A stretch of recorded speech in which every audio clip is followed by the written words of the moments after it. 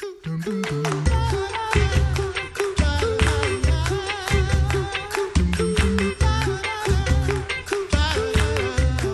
back to the Coffee Hour. I'm Andy Bates. I'm Sarah Golseth.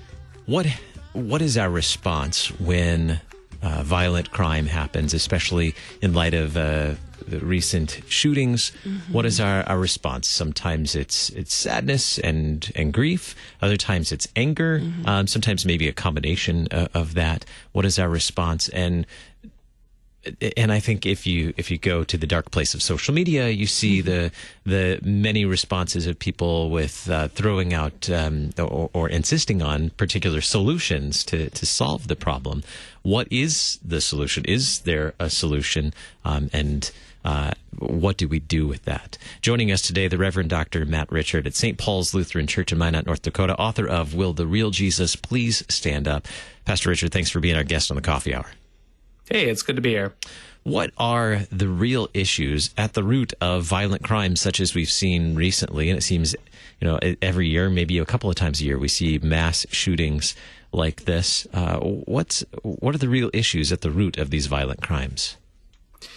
Yeah, when it comes to these mass shootings, oftentimes what happens is that we always look at the symptoms or the outside edge or the fruit of really the root problem. That root problem is ultimately this sinful heart that we all possess as humanity. Jeremiah, the prophet in the Old Testament, talks about the human heart being completely, hopelessly dark, kind of like a puzzle that no one can figure out. We can't tame this sinful heart as well. And so it's out of the sinful heart that all of these things come forth. And so while we many times try to curb the sinful heart or try to find ways of maybe fixing things, the result of this human heart, ultimately what we're dealing with, we have to pull that throttle way back and realize that it's out of the heart that all of this depravity and bloodshed and war and these terrible mass shootings comes forth out of this deceptive and very dark heart that we all have. A lot of times we try to respond to these, like Andy said, with solutions or try to solve these in a way that makes sense to us in our brains or in our societal context. But what are we trying to solve? And that's ultimately when I talk about this subject, we want to be very, very sensitive to people in understanding that we're all trying to react to something horrific, such as this mass shooting the mass shootings, I should say, the plural mass shootings that have recently happened, and that is a good thing for us to have grief. Even anger is a good emotion, to have tears and anger and grief and frustration towards evil acts such as these mass shootings. But what we're ultimately trying to do is we want to try to put to curb it and to stop it, which makes total sense. But oftentimes what we end up doing is we go to the symptoms, we go to the outside, and we want to try to just fix the outside. And what we're ultimately doing is we're ultimately putting a Band-Aid on cancer.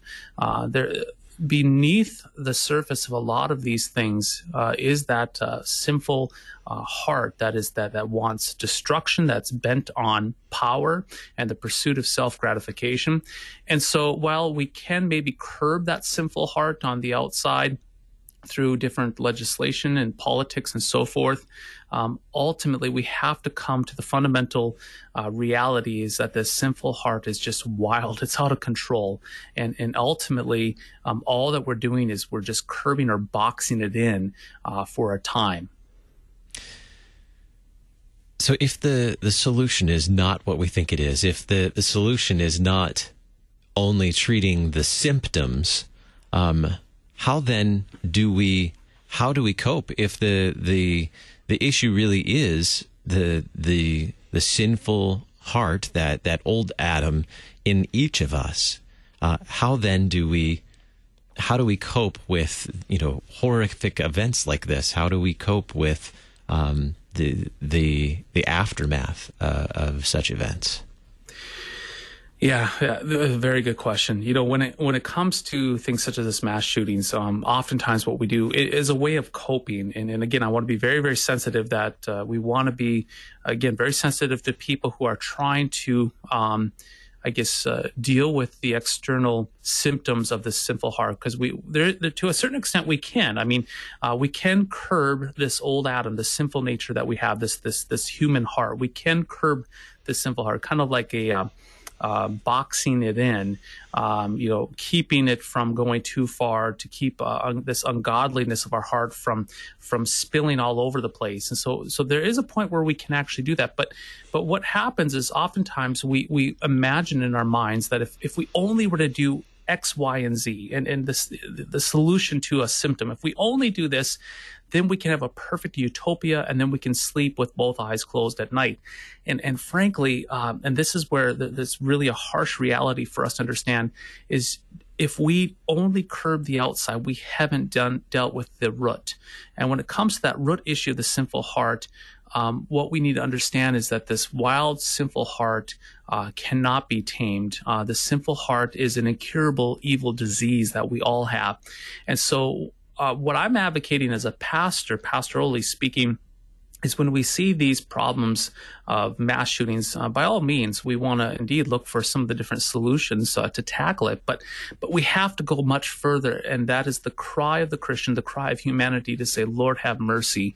Lord, have mercy on my evil heart, this evil heart that I possess along with the rest of humanity, and Lord, have mercy on my neighbors, to cry out that this is an outpouring of this sinful nature that we all possess as humanity together, and then to identify that it's this darkness of the heart that needs to be ultimately crucified unto Christ, that the light of the gospel, the light of Christ, needs to shine in on this darkness of this heart. And then may it be our prayer that the gospel would shine into not only our own heart, but into our neighbor, that the Lord would create in all of us a clean heart and remove this darkness, and to put this darkness away from ourselves, and that we may bask in the radiant presence of the Lord. When we watch the news about this, secular news sources, this isn't the message that we hear. We hear about these solutions, that many of them may have a lot of worth and a lot of validity moving forward. But how do we treat our neighbors or talk with our neighbors who don't view all of these situations as stemming from a sinful heart? How do we approach this from a Christian worldview when we know that our neighbors don't see it that way? Well, and here's the thing: is, I mean, there's a commonality. There can be great unity if we all understand the root problem, which is this evil heart. But what I see many times in social media is that we're all fighting on different solutions to the symptoms. If we only, like I said, if we only do X, or if we only do Y or Z, or we look at the mass shooter and we say, well, the reason why the mass shooter did this is because of this problem. And if we just fix that problem, then there'll be no more mass shootings. And again, I want to be very sensitive to individuals. Many times we speak out of our grief. And indeed, there might be a reduction in mass shootings if we were to implement X, Y, or Z. But the reality is that we are still dealing with more of the symptomatic outside problems. We haven't dealt with that root problem, which is that at the very root problem of these mass shootings is that evil heart, that hopelessly dark, deceitful, evil heart that is bent on destruction and power in the pursuit of self-gratification. And if we can start there together with our neighbor, we can all agree on that together, that we can call a thing what it is, that these mass shootings are indeed evil, springing forth from evil hearts that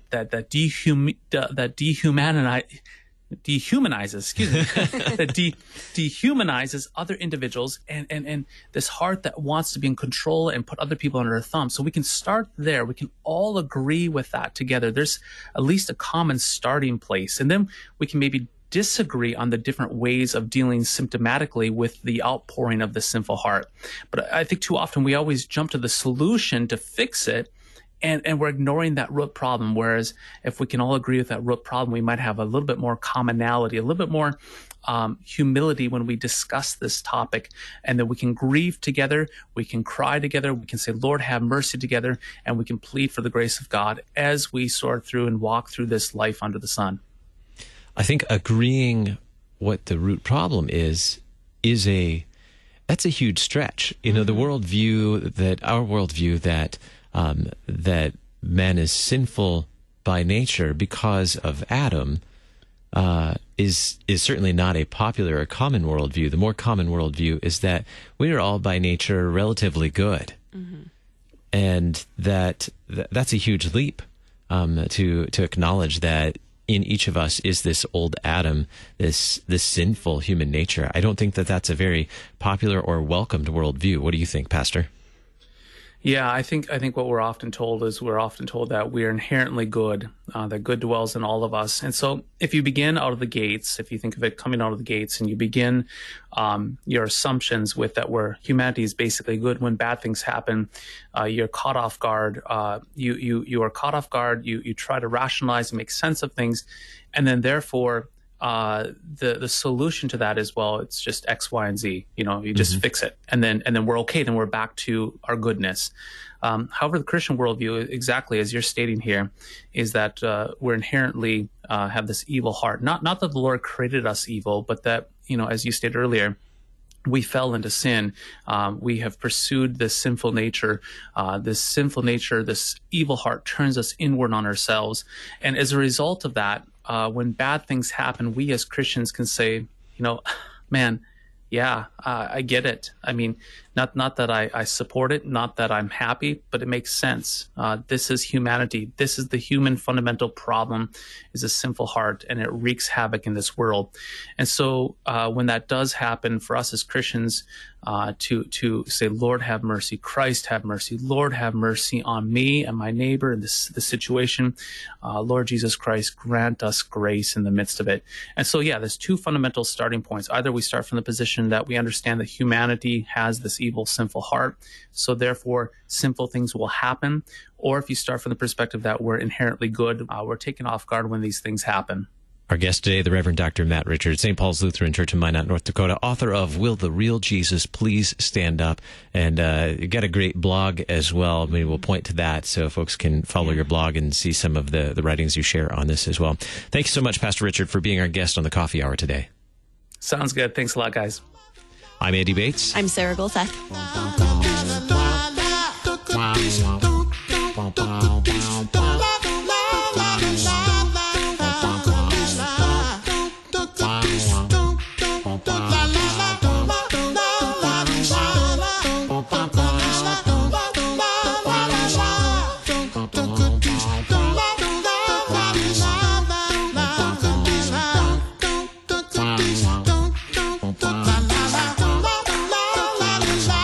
Coffee Hour with Andy and Sarah is a production of KFUO. To support the Coffee Hour and KFUO Radio, visit KFUO.org. You can also text KFUO to 41444 or send an email to gifts@KFUO.org. And you can call us at 800-844-0524. KFUO. Christ for you, anytime, anywhere.